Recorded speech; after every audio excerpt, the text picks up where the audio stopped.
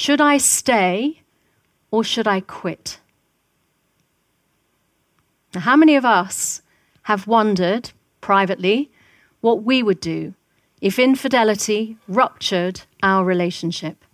That's Lucy Beresford, and this is the Depression Detox Show.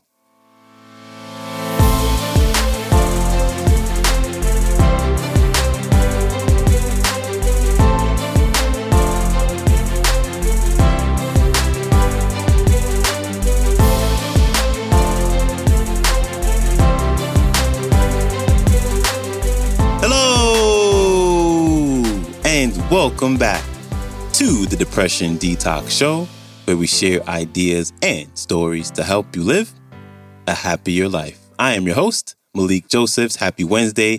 Thank you for joining me today. And we are continuing with our topic this week, which is all about relationships and more specifically to help with some insight to ultimately make the decision on whether to stay or leave a relationship. And today we have a new featured speaker and longtime therapist to talk about what you should do if you or your partner cheated. Here's Lucy Beresford. Enjoy. I had a client, let's call her Hattie. And on the face of it, she seemed to have it all. She had the high-flying career, the 3 healthy kids, and 18 years of marriage under her belt to the wonderful Will. They had come together, stayed together, because they fitted both on a conscious but also on an unconscious level. You see, Hattie had always been the golden child, much loved by her family, never flunked an exam, never taken drugs, never so much as snogged anybody behind the bike sheds at school. Whereas Will, a musician, slightly different upbringing, in and out of various boarding schools, sent there by emotionally detached parents. He had been drawn to Hattie for her stability and her focus, and she had been drawn to Will for his slightly more creative, laid-back style. But together, they worked. If only Will hadn't opened Hattie's phone that day, checking for details of a family holiday flight, hadn't seen those texts from Hattie's colleague Stuart, texts that led Will to emails that then proved to him that his wife had been having an affair for by now 2 years. Suddenly, this fantastic couple were in crisis. Will is heartbroken and furious. Hattie is stunned and deeply ashamed. And all of their conversations keep circling back to this one question. Should I stay or should I quit? Now, how many of us have wondered privately what we would do if infidelity ruptured our relationship? Now, I respect that your view of infidelity might be very different to mine, but today I would like to share with you what my 20 years experience as a psychotherapist and radio agony aunt has taught me, which is that I am absolutely convinced the more courageous option is to stay and rebuild that relationship. Nevertheless, it won't surprise you to learn that infidelity remains the number one trigger for relationship breakdown across the globe. And sometimes that pressure to quit comes from external sources. There is no longer the same stigma around divorce. Your friends might say, can a leopard change its spots? Your mother might say, plenty more fish in the sea, my darling. But most times, that pressure to quit comes from within. Now, I toyed for a while with calling this talk a rapper's guide to infidelity because, I know, appearances can be deceptive. But seriously, for a while, I have been impressed by the candor of the rapper Jay-Z, who has spoken out so movingly about the aftermath of when he cheated on his wife, the singer Beyoncé.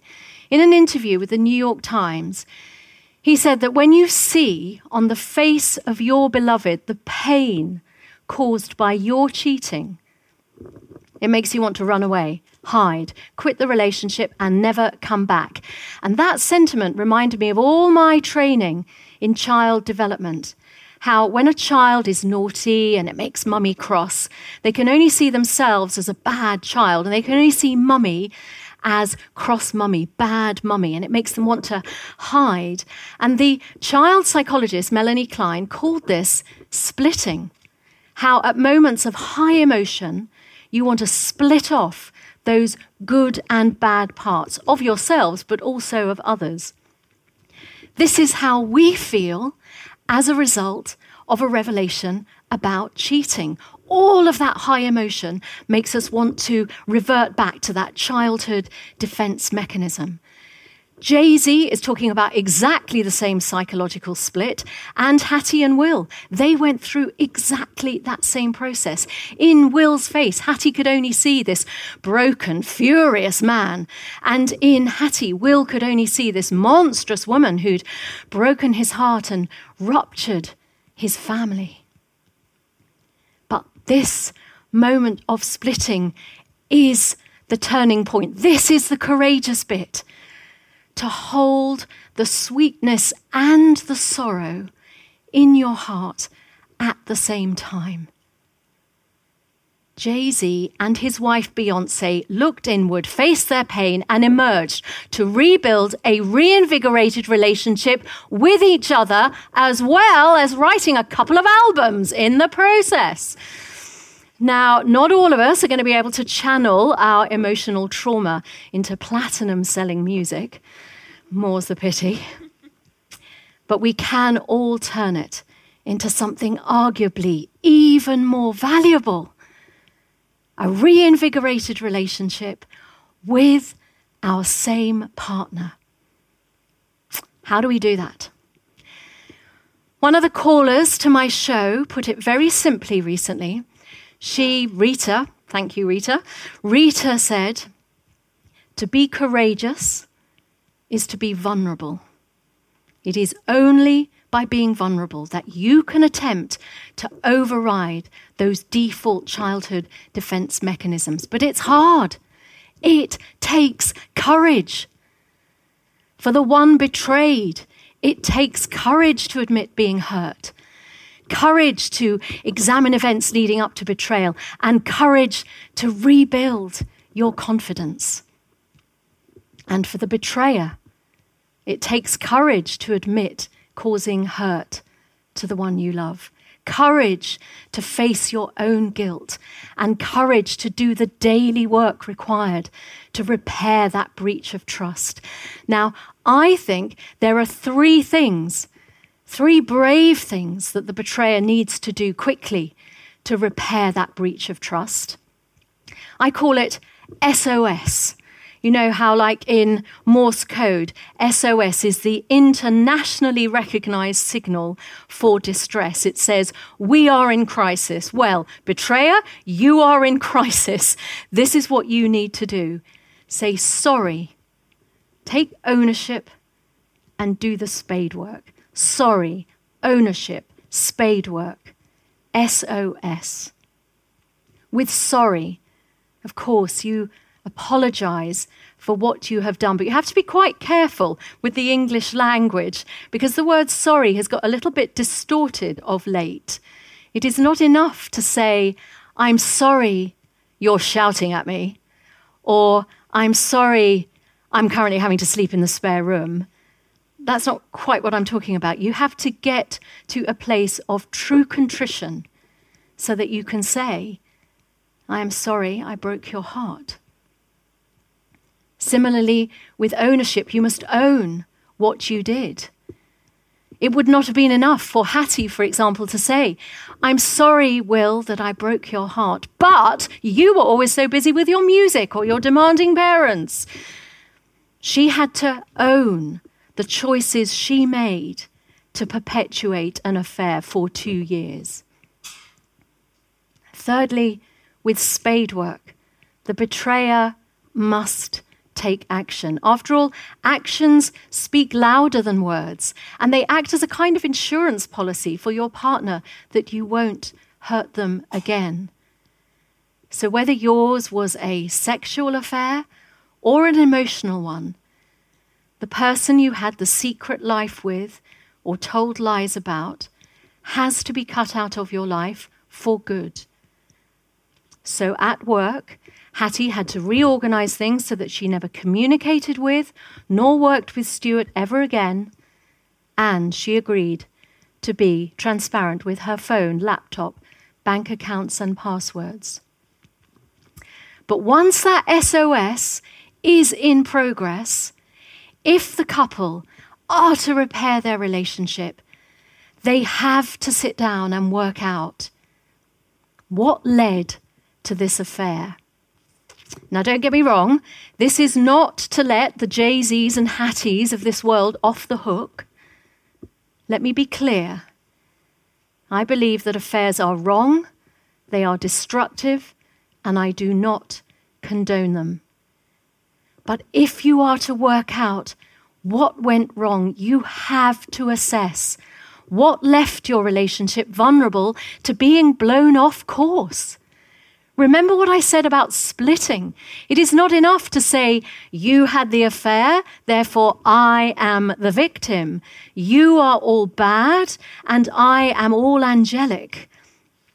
Even if your partner was 99% responsible for the mess you are now currently wading through, that still leaves 1% for you to look at and own and work on. Because the very thing that will bring you together, keep you together as a couple, will be the thing that threatens to blow it off course. In Hattie's case, Hattie's affair was an escape, as so many affairs are, but not from a bad marriage or a bad husband, but from something earlier, something deeper, something of her own life, an escape from her identity, this golden child identity that had been nourished and nurtured by so many people over so many decades. But Will was in that marriage too. He too had his 1%. He too had bought into the idea that Hattie would always be strong and Hattie would always be the breadwinner and Hattie would always mother him in some way. And that had brought its resentments on both sides. Resentments followed by reactions. Couples can get too comfortable. We all need to sit down periodically and examine this beautiful, subtle, finely balanced ecosystem that we have created as a couple, with the grooves that we have settled into, the assumptions, the resentments. They are what will blow your relationship off course. The dreaded rut. And infidelity shakes you out of that rut and forces you to look in the mirror and ask, do I like who I have become in this relationship? And how can I change? Because change you must. You cannot go back to being the person you were before infidelity ruptured your relationship, just as your relationship will never be the same again. It could be better. You could be like Hattie and Will, who moved on, but together. They stayed together. They are still together. And I do believe passionately that the more courageous option is to stay. But here's the thing. I am not saying you have to stay forever. Give it time. Look within, and you may very well fall back in love with your partner.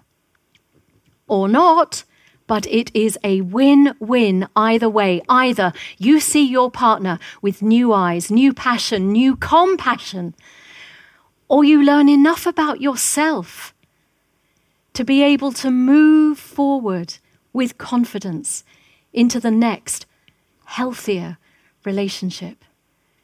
In other words, if your relationship really is broken, at least you know you were open, not just to repair, but to growing as a person instead of giving into this swipe right, throwaway culture of ours that sees splitting as the only option. I've worked clinically around the world, and the most amazing thing is that all my patients, whatever their race, their faith, their age, their sexual orientation, they have taught me that we all actually only want 3 things. We want to feel safe, yes. We want to feel loved, definitely. But we also want to feel heard in all of our delicious complexity. And that is the path of true love. Big thanks to Lucy Beresford for stopping by. Her website is lucyberesford.com. Her Instagram is @LucyBeresford1. And she's authored several books, but the most fitting that pairs with today's episode is entitled Happy Relationships at Home, Work, and Play. And everything I mentioned, along with the link to the entire talk, will be in the show description. And before you go, you can just do me a big favor and follow the show or share it, because these things help grow the show. And in doing so, it can impact and help more people overcome some of their struggles. So thank you. I appreciate you. And that is a wrap for me. I hope you have a wonderful day, and I'll see you back here Friday with Dr. Joe Dispenza to close out our week. So until then, stay strong. Later.